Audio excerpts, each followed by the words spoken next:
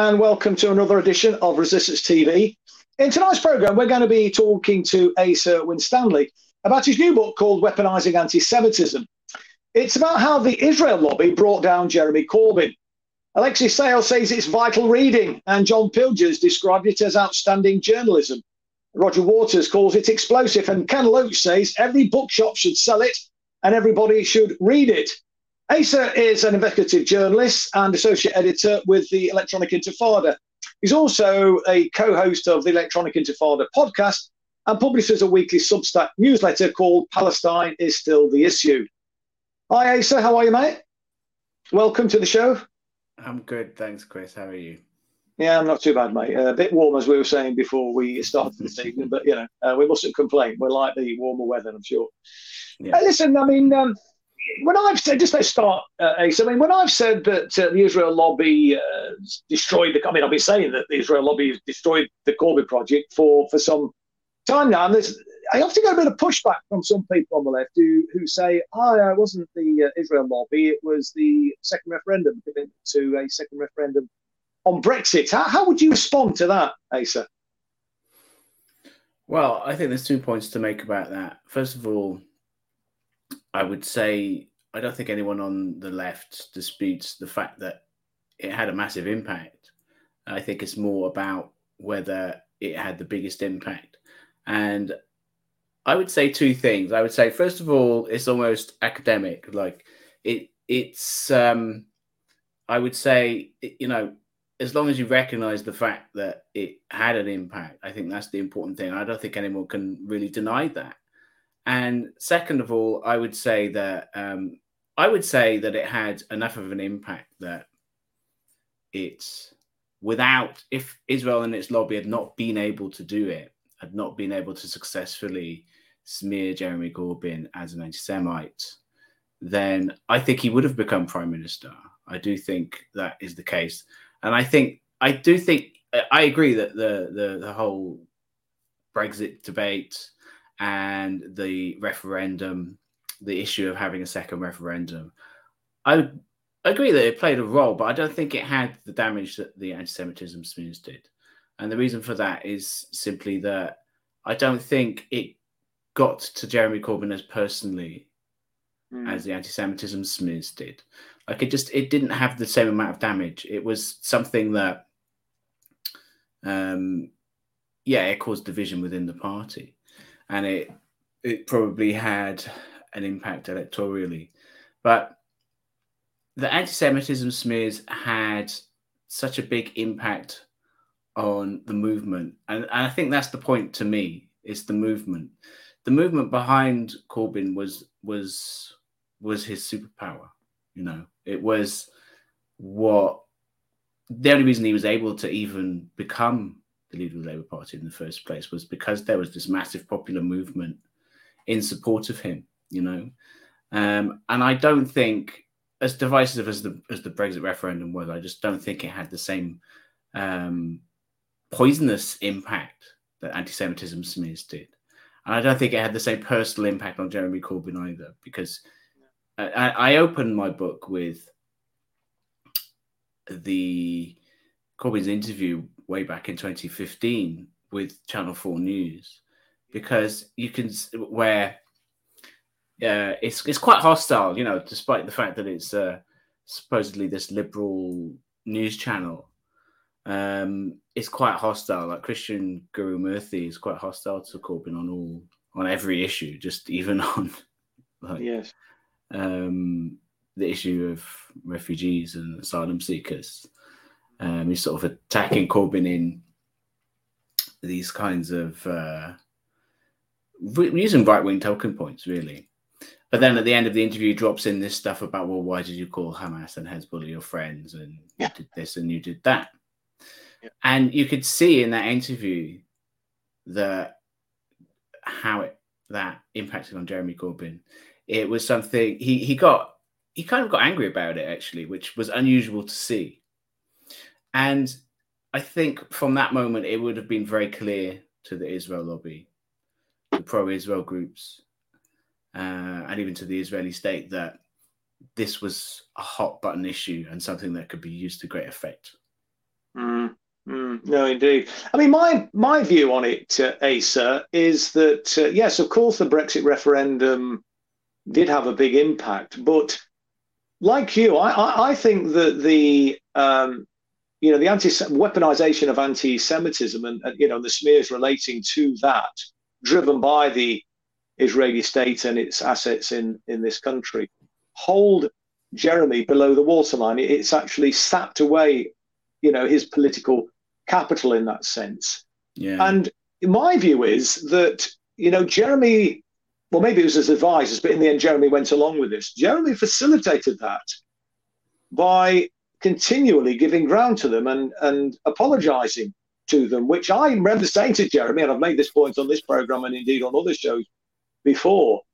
I said to Jeremy, for Christ's sake, Jeremy, stop apologizing. You've got, of all people, have got nothing to apologize for. You've done more than anybody to fight racism in the House. And when, the likes of David Cameron were wearing badges saying "Hang Mandela," you were getting arrested on the steps of the South African embassy in Trafalgar Square. I mean, what's your take on that, Ace? I mean, where do you think Jeremy went wrong?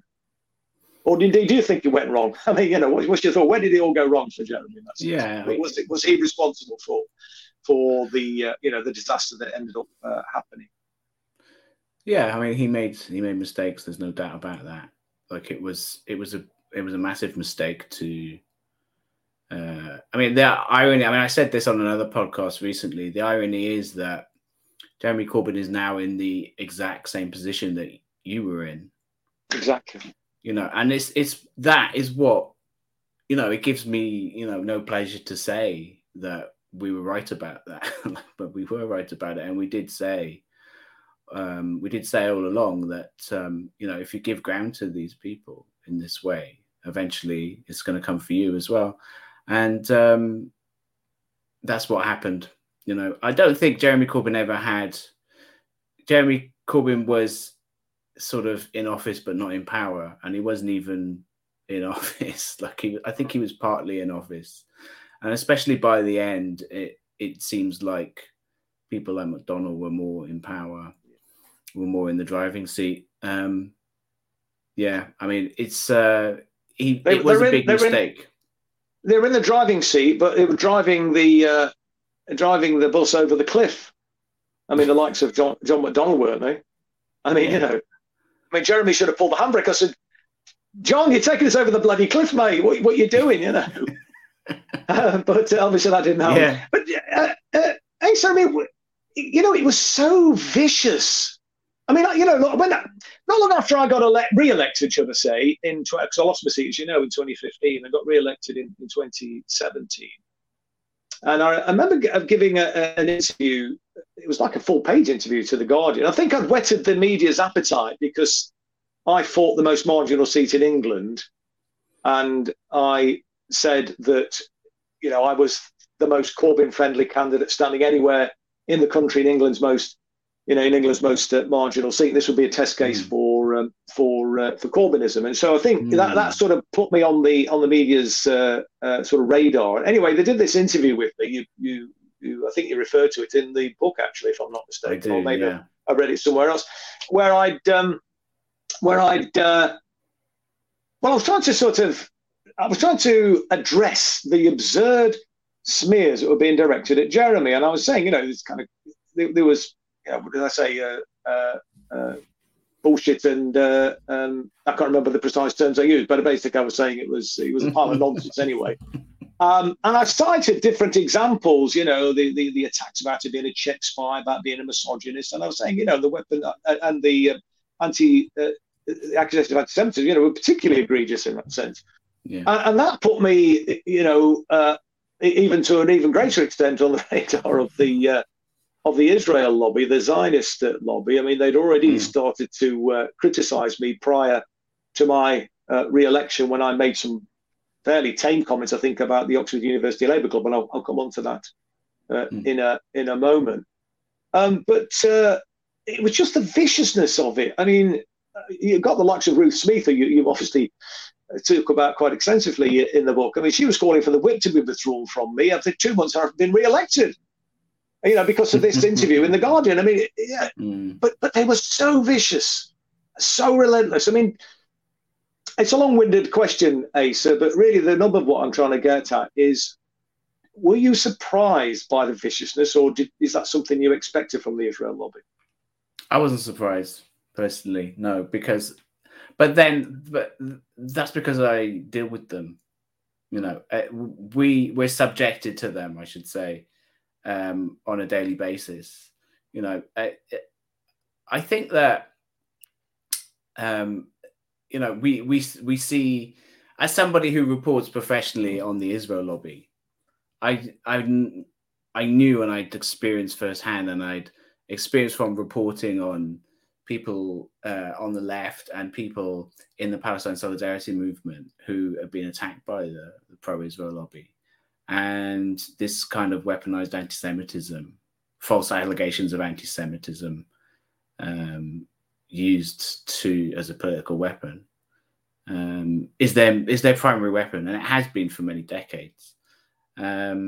So yeah. What you said was proxy wars and bullshit. Oh, that was it. Yeah, proxy wars and bullshit. I couldn't remember the precise. You said proxy wars and bullshit,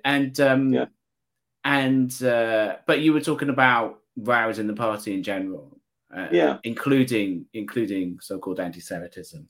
But what you actually said, I mean, I agree. Like that interview with The Guardian was really, I think that was really when the Israel lobby marked your card, because you made that the comment. The interview wasn't mostly about that, but it was kind of a comment in passing at the end of the interview.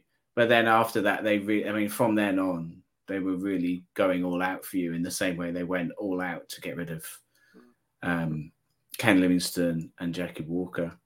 What you said was actually quite moderate, really, because you said I'm looking at the book now, the text of my book, and you said I'm not saying it never happens, but it is a really dirty, low-down trick, particularly the anti-Semitism smears.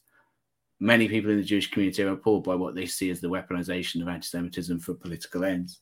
So you were being quite moderate. Like, you weren't saying that, the left is immune. Like, you weren't saying that it could never possibly happen. Like, yes, of course, there's probably cases on the margins of the Labour Party, which was an organisation of 600,000 people at that stage. Around 600,000 people. Yeah, there could be marginal cases of anti-Semitism.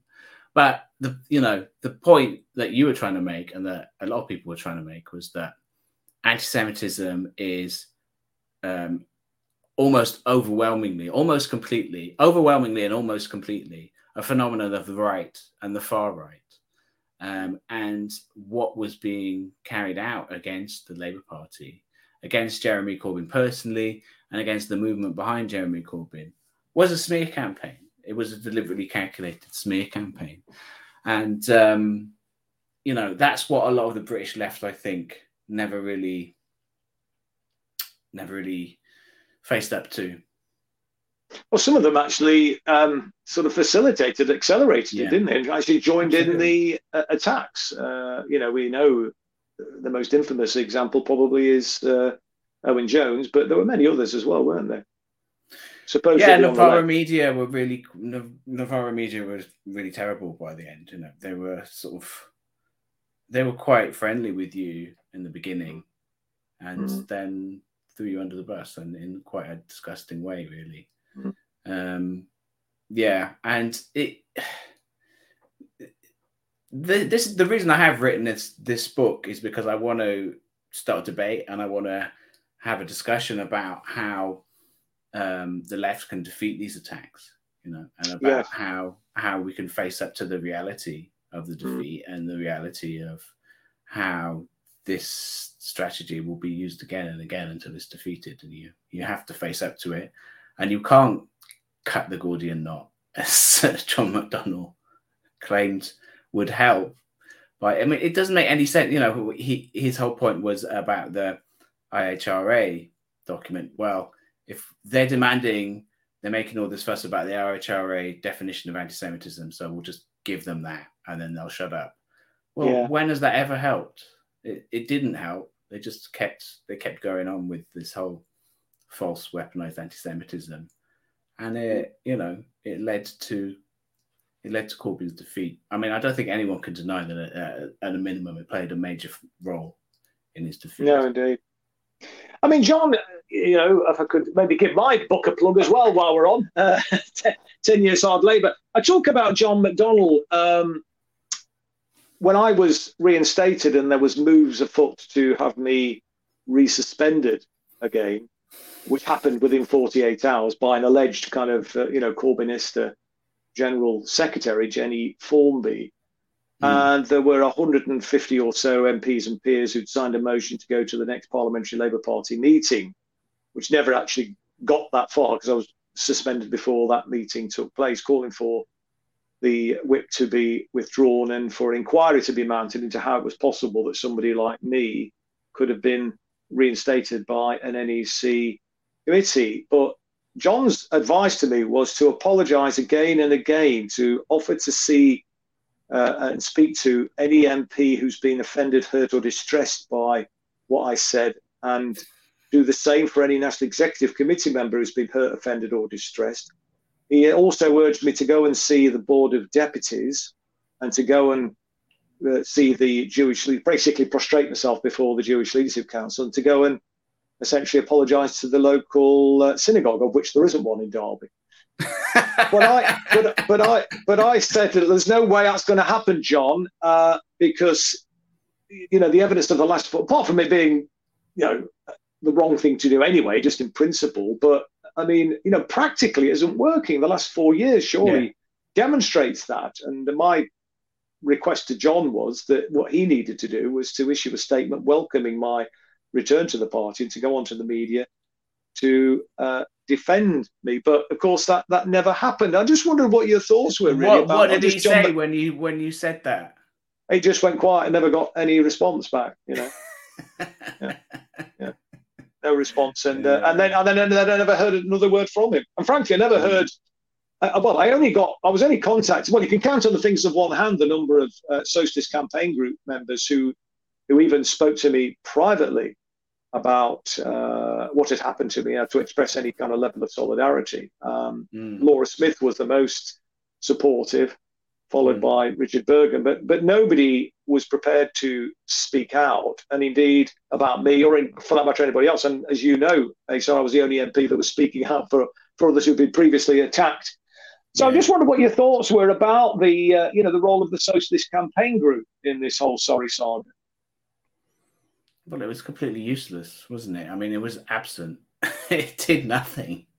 If it was either completely silent or it just helped, like there was, it was pointless. It's a complete irrelevance. So do you think then I mean, you say in your book, you're kind of talking about, I mean, the reason for writing the book was to, well, obviously chronicle what had happened, but also give some hope that, the Israel lobby can be defeated. I mean, they are very powerful. I mean, do you think that it's possible for a progressive anti-imperialist socialists to potentially come to the fore again, as Jeremy did, but to actually prevail next time? Are they defeatable? I do. It just takes the political will, because you've just given an example there.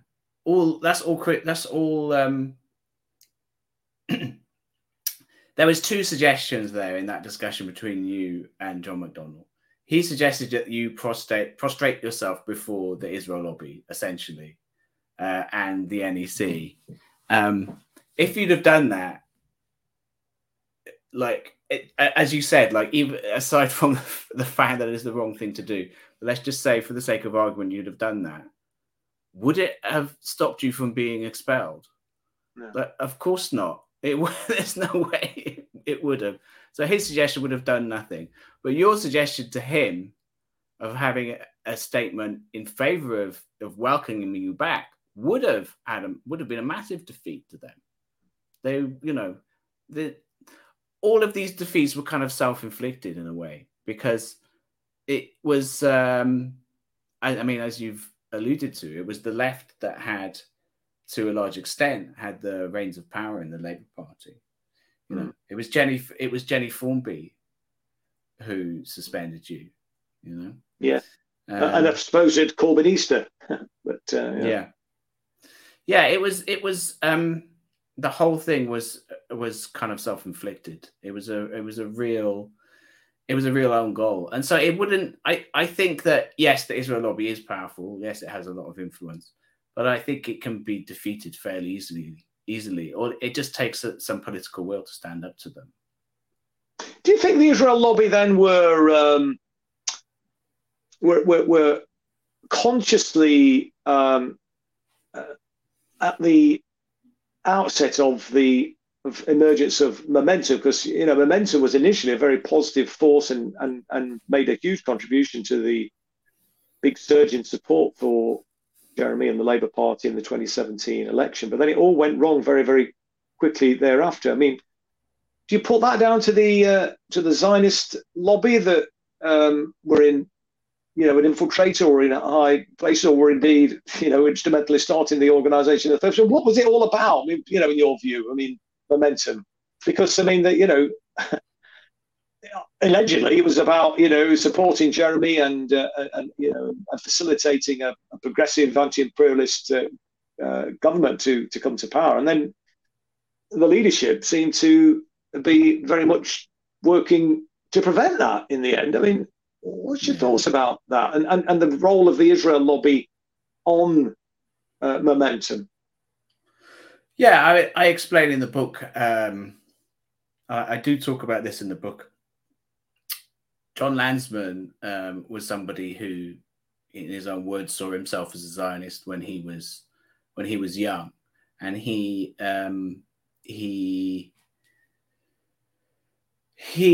was somebody who, he went to a kibbutz. He spent time on a kibbutz in occupied Palestine, and he was never really on board with Jeremy Corbyn to be Prime Minister.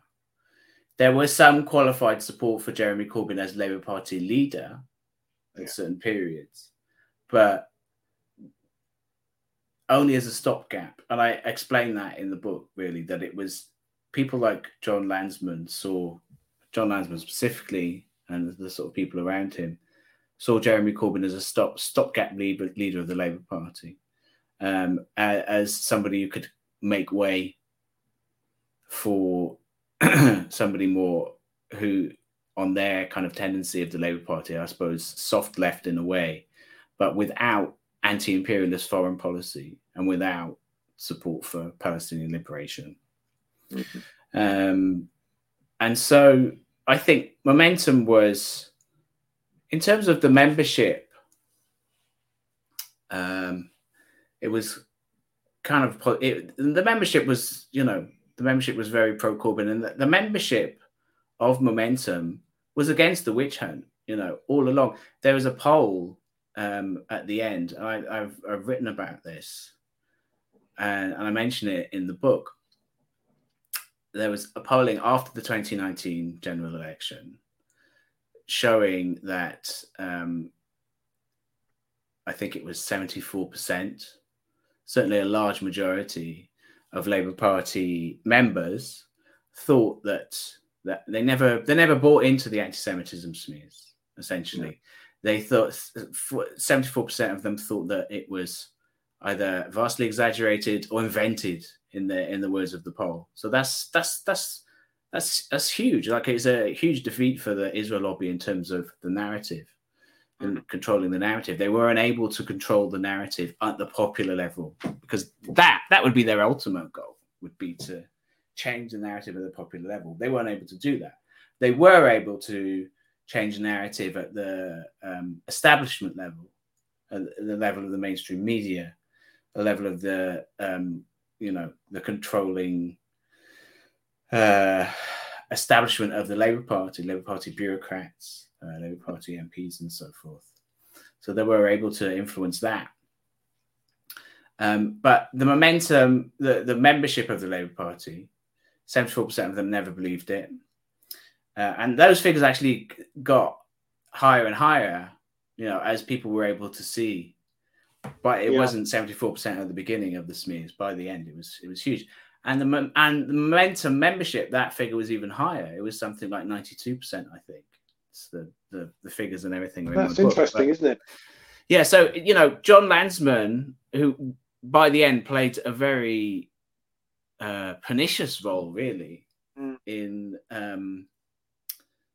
promoting the anti-Semitism smears. He called for Ken Livingstone to not only get out of the party, but to leave politics altogether. Yeah.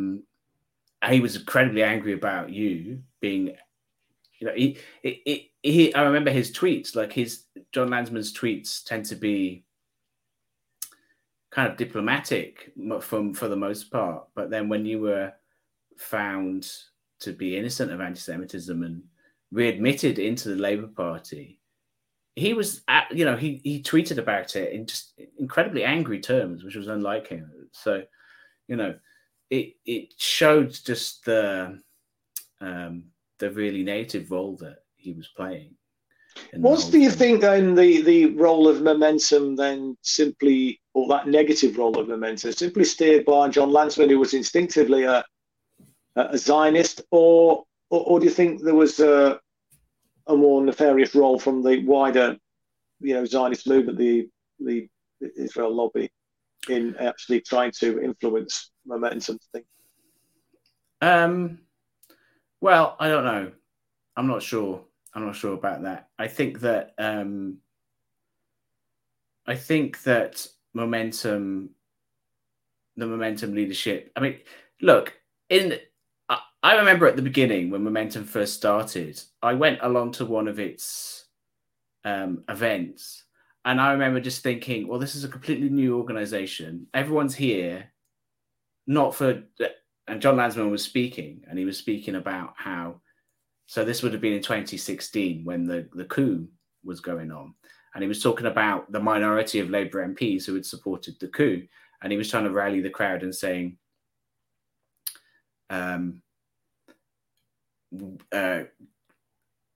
show your appreciation for Rebecca Long-Bailey, for this one and that. I forget all the names he mentioned. I do remember he said Rebecca Long-Bailey.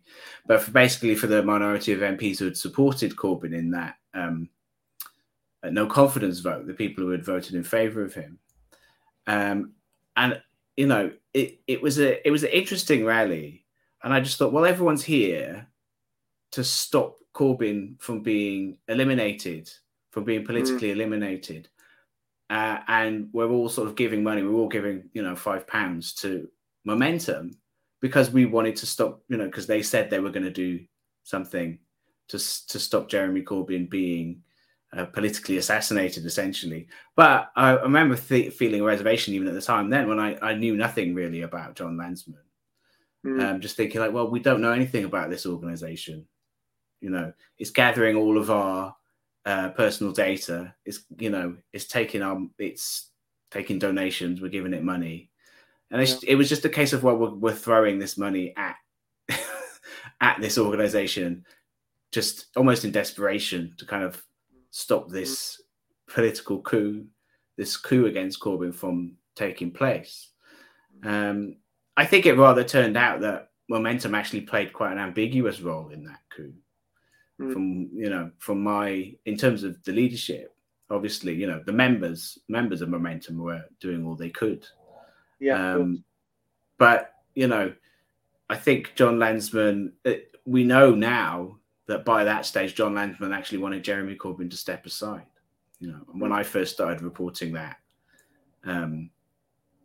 he denied it. But then he later, after the 2019 election, or close to the 2019 election, he actually confirmed it to the BBC. That he was actually calling for Corbyn to step down and be replaced by John McDonnell, somebody who was more sympathetic to him. I mean, John Landsman is somebody who he puts forward his own kind of legend, really. I know he does. Yes, absolutely. It makes sense. He played a much bigger role than I'm told he actually did in the Tony Benn campaign to become the deputy leader. But you also talk in the book, Asa, about the Oxford University Labour Club and Alex Chalmers. And, for me, that seemed to be the catalyst, really, where it seemed to heat up from there, the whole anti-Semitism. I mean, I know you've been Yeah. obviously reporting on it. You weren't surprised by the viciousness because that you've known them of old, as it were, the sort of dirty tricks and tactics that they get up to. But it seemed to burst onto the wider public consciousness, I think, in 2016, I think that was, or the end of 2015. I can't remember when that was actually. With the AOC. So say a bit about that, Asa, because that's an interesting one. And do you agree that that was the catalyst, or do you think there was another event? I do agree. Absolutely. I mean, that was really what started it all. Really, the anti-Semitism smears against the Labour Party, against Corbyn's Labour Party, and against the wider movement started there. That was really ground zero. It was Oxford University Labour Club, and it did start. I mean, it's in a way it started right from the beginning against Corbyn individually during the first leadership election in the summer of 2015. They were saying that the whole thing about you're calling Hamas and Hezbollah your friends, and that he'd supported Raed Salah and all this stuff, but it didn't gain that much traction. And people started to see, because it wasn't that effective, and they kind of backed off at that stage from calling Corbyn personally himself an anti-Semite, because he has this record of anti-racism, and so they backed off for a while. But what Oxford University Labour Club allowed them to do was they could attack pro-Corbyn students instead of personally attacking Jeremy Corbyn, who had this established record as an anti-racist. They could go for these quite vulnerable young students, basically, who were demonized as anti-Semites with no basis around it. And also, as punishment, essentially, for some of their proximity to the Palestine solidarity movement that they had, and their proximity to Jeremy Corbyn as local supporters of Jeremy Corbyn within Oxford University, the Oxford University scene, essentially the Oxford University student politics scene as the left. And it was the other thing that really shows how important the Oxford University Labour Club incident was, and I get into it in some detail in my book, was that it started off a chain of all these inquiries. Yeah. So I lost count of all. There were so many different inquiries and reports into alleged anti-Semitism in the Labour Party. There must have been about 5 or 6 at a certain point. I detail it in the book, but that whole chain of inquiries, which ultimately resulted in the Equality and Human Rights Commission inquiry against the Labour Party, trying to allegedly find it guilty of institutional anti-Semitism, although in the end it didn't find that. It didn't find that at all, although that's what was asked of it. Effectively a not guilty result, although they didn't mention that. All of that whole chain of events, that 4-year-long chain of events, all these reports, inquiries constantly in the headlines, started in Oxford University Labour Club. And the person who wrote that first report was somebody who's now the head of an Israeli embassy front group, which is Labour Friends of Israel. So that was Michael Rubin. He wrote this Labour students' investigation into what happened at Oxford University Labour Club. But it was a complete hatchet job, As so many of these sort of events were, of course. I mean, you mentioned the inquiries. I mean, Jeremy seemed to be, again, falling over himself to try to placate the unplacatable and establishing the Chakrabarty review. And you talk about that in the book as well. I mean, just give us a sense of what your take on is on that. I mean, I think it was a mistake, frankly, to even set up that inquiry, in my opinion. Yeah. But but what's your take on that whole process? Because I mean, obviously, that also led to Mark Wadsworth, the well-known Black Rights campaigner, being suspended for asking a question at the Chakrabarti press conference to launch the report. Yeah, no, I agree with you. I think it was a mistake because why is this being investigated in the first place when there was no basis to it at all? Like the basis of so the Chakrabarti inquiry was triggered by the events at Oxford University Labour Club, and then several other things were sort of rolled into it, and the people who conducted the Labour students investigation, which, as I've just mentioned, was written by an asset of a foreign power, essentially, Michael Rubin, an agent of the State of Israel, essentially. That report then fed into the Chakrabarti inquiry.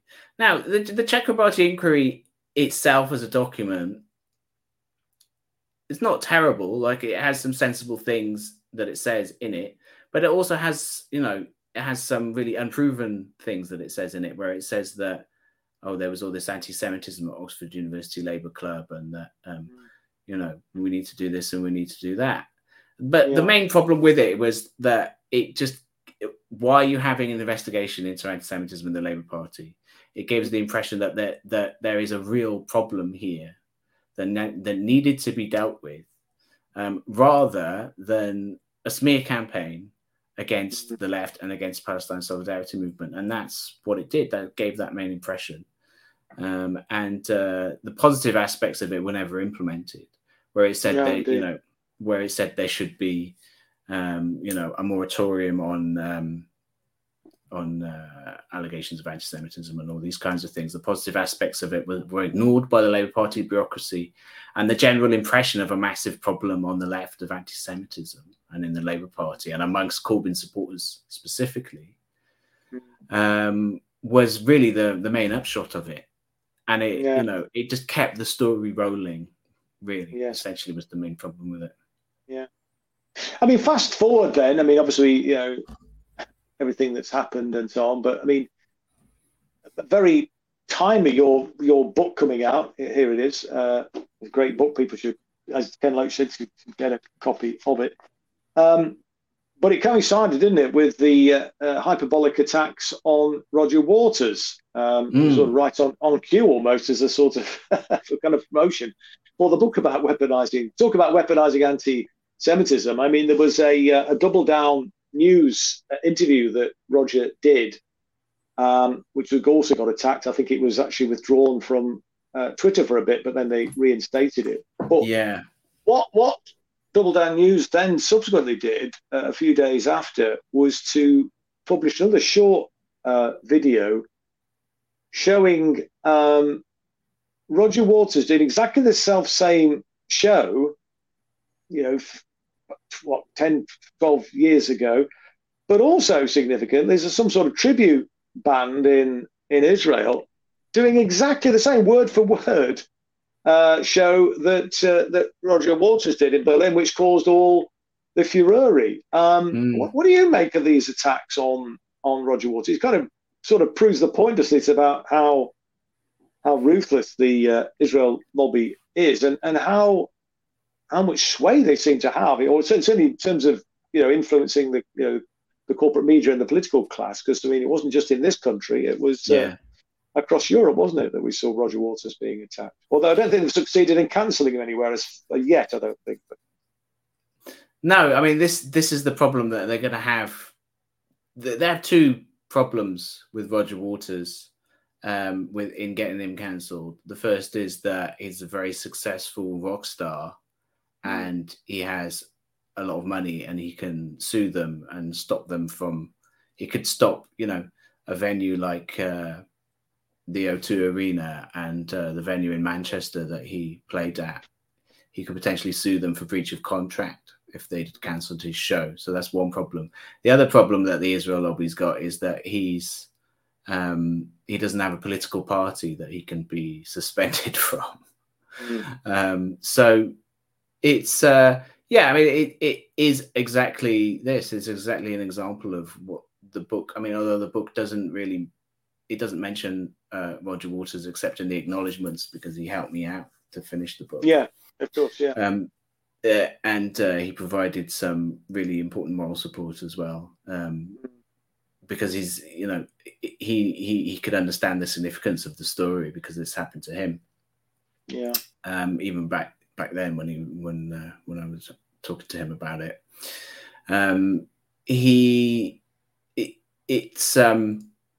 this shows why I wanted. This is the other reason I really wanted to write the book. You know, in addition to the debate that I wanted to try and spur, is the fact that yes, it's history. Yes, it's something that's happened. It's something that as a period in history, I think is important to document and learn the lessons from.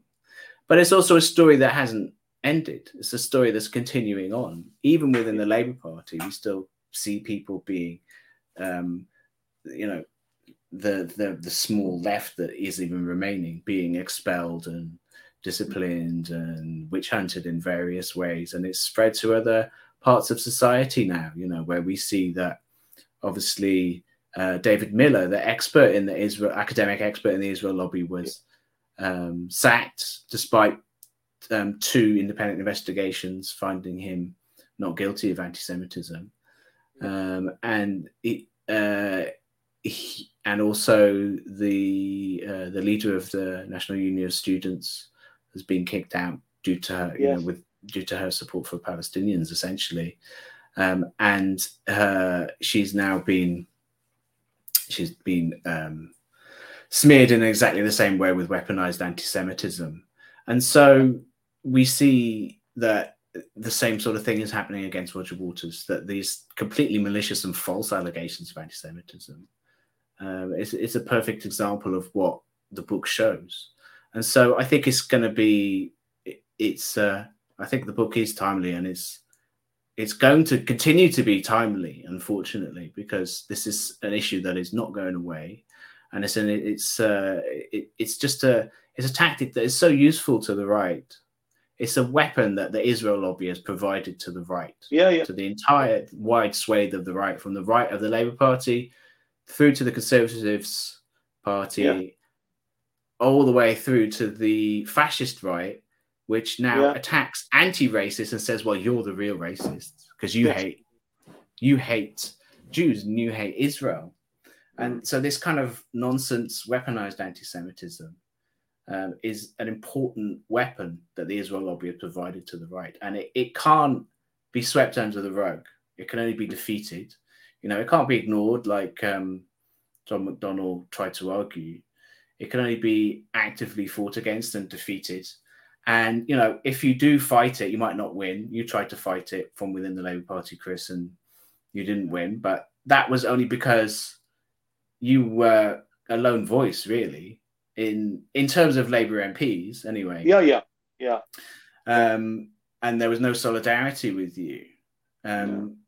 But, you know, so you fought and you didn't win.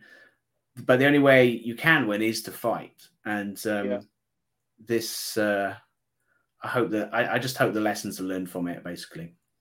Well, it's a great book, Asa. I mean, it's catalogued, a shameful chapter, I think, in the history of the Labour movement, but actually more widely than that, as you say, because it's spread well beyond now the Labour Party and the Corbyn project, and as you say, into academia and all the rest of it. One of the things that I've been doing on the other program that I host, Palestine Declassified, we've been exploring the influence of the Israel lobby, and it's incredible, really. I mean, it's quite pervasive. It's sort of ubiquitous, and its influence is it's a great show. Across. Everyone should watch it. It's indeed. Thank you, Conrad. Yeah. You're doing some really important research, cutting edge research. Actually, you've come up with a lot of stuff which I hadn't known. It's frightening, actually, the extent of it. And of course, when we highlight it, I mean, we're often accused of, oh, well, it's just an example of anti-Semitism, but you just know it's just a reality of the ubiquitous influence of the Israel lobby. And I guess if we're going to fight back against it, shows like Palestine Declassified, your book is absolutely crucial because this kind of sets it all out. It explains it to people, in very clear language, what it is we are up against. And I think, unless you actually understand that and know that, it's going to be very, very difficult to actually prevail in the end. But like you say, very optimistically, Asa, we can prevail. It just takes political will to do it. And regrettably, that was sadly lacking in the upper echelons of the movement. And, it's still happening in the trade union movement today. And you've cited some examples in terms of, what's happening today, Miller, etc. But, we've seen people in the General Secretary of the GMB protesting about Loki appearing at the Tolpuddle Festival last year, a celebration of the Labour movement, etc. He got cancelled from there. This year they banned the film The Big Lie about the demise of the Corbyn project. What happened there? I mean, it's quite incredible, really, that this sort of thing can be happening still inside the Labour movement and beyond it. But as I say, it's a great book. So, but where can people get hold of a copy? So I know a lot of people say they're desperately trying to get hold of a copy, and is it going to be available in bookshops, or do you have to order it online? I actually went into London on Monday, and I went to the Bookmarks, the Socialist Bookshop, and they had a copy there. Great. They should get more than one copy in. Absolutely. So it's in bookshops. I know it's available. Online bookshops, we don't want to encourage people to buy from Amazon, but it is on Amazon. Yes, of course, yeah. But the best place to get it from is direct from the publisher, which is orbooks.com, All Books. Okay, so if people just key that into a Google search or something, they'll be able to find it. Yeah. Then. Great. And is it going to be available on Kindle and things like that? Yes, it's on Kindle, and it's on. You can buy an ebook as well. Yeah. Great. And are you going to be doing an Audible version, Asa? I would love to do an Audible version, but that's right. Also owned by Amazon, and so they'd have to approach the publisher. So so if people buy enough copies of the book, then there will be. I'm sure there would be an audiobook version. Yeah. Great, that'd be great. Well, listen, thanks very much indeed for taking the time, Asa, for speaking to us this evening. Good luck with the book sales, everybody. Get hold of a copy if you can. Weaponising Anti-Semitism, how the Israel lobby brought down Jeremy Corbyn by Asa Winstanley. Get a copy. It's really important because knowledge is power, and everybody should get this book for sure. Thank you, Asa, for being on the show this evening. Thanks everybody for watching. Hopefully we'll be back next week at the same time. So until then, this is Chris Williams saying bye for now.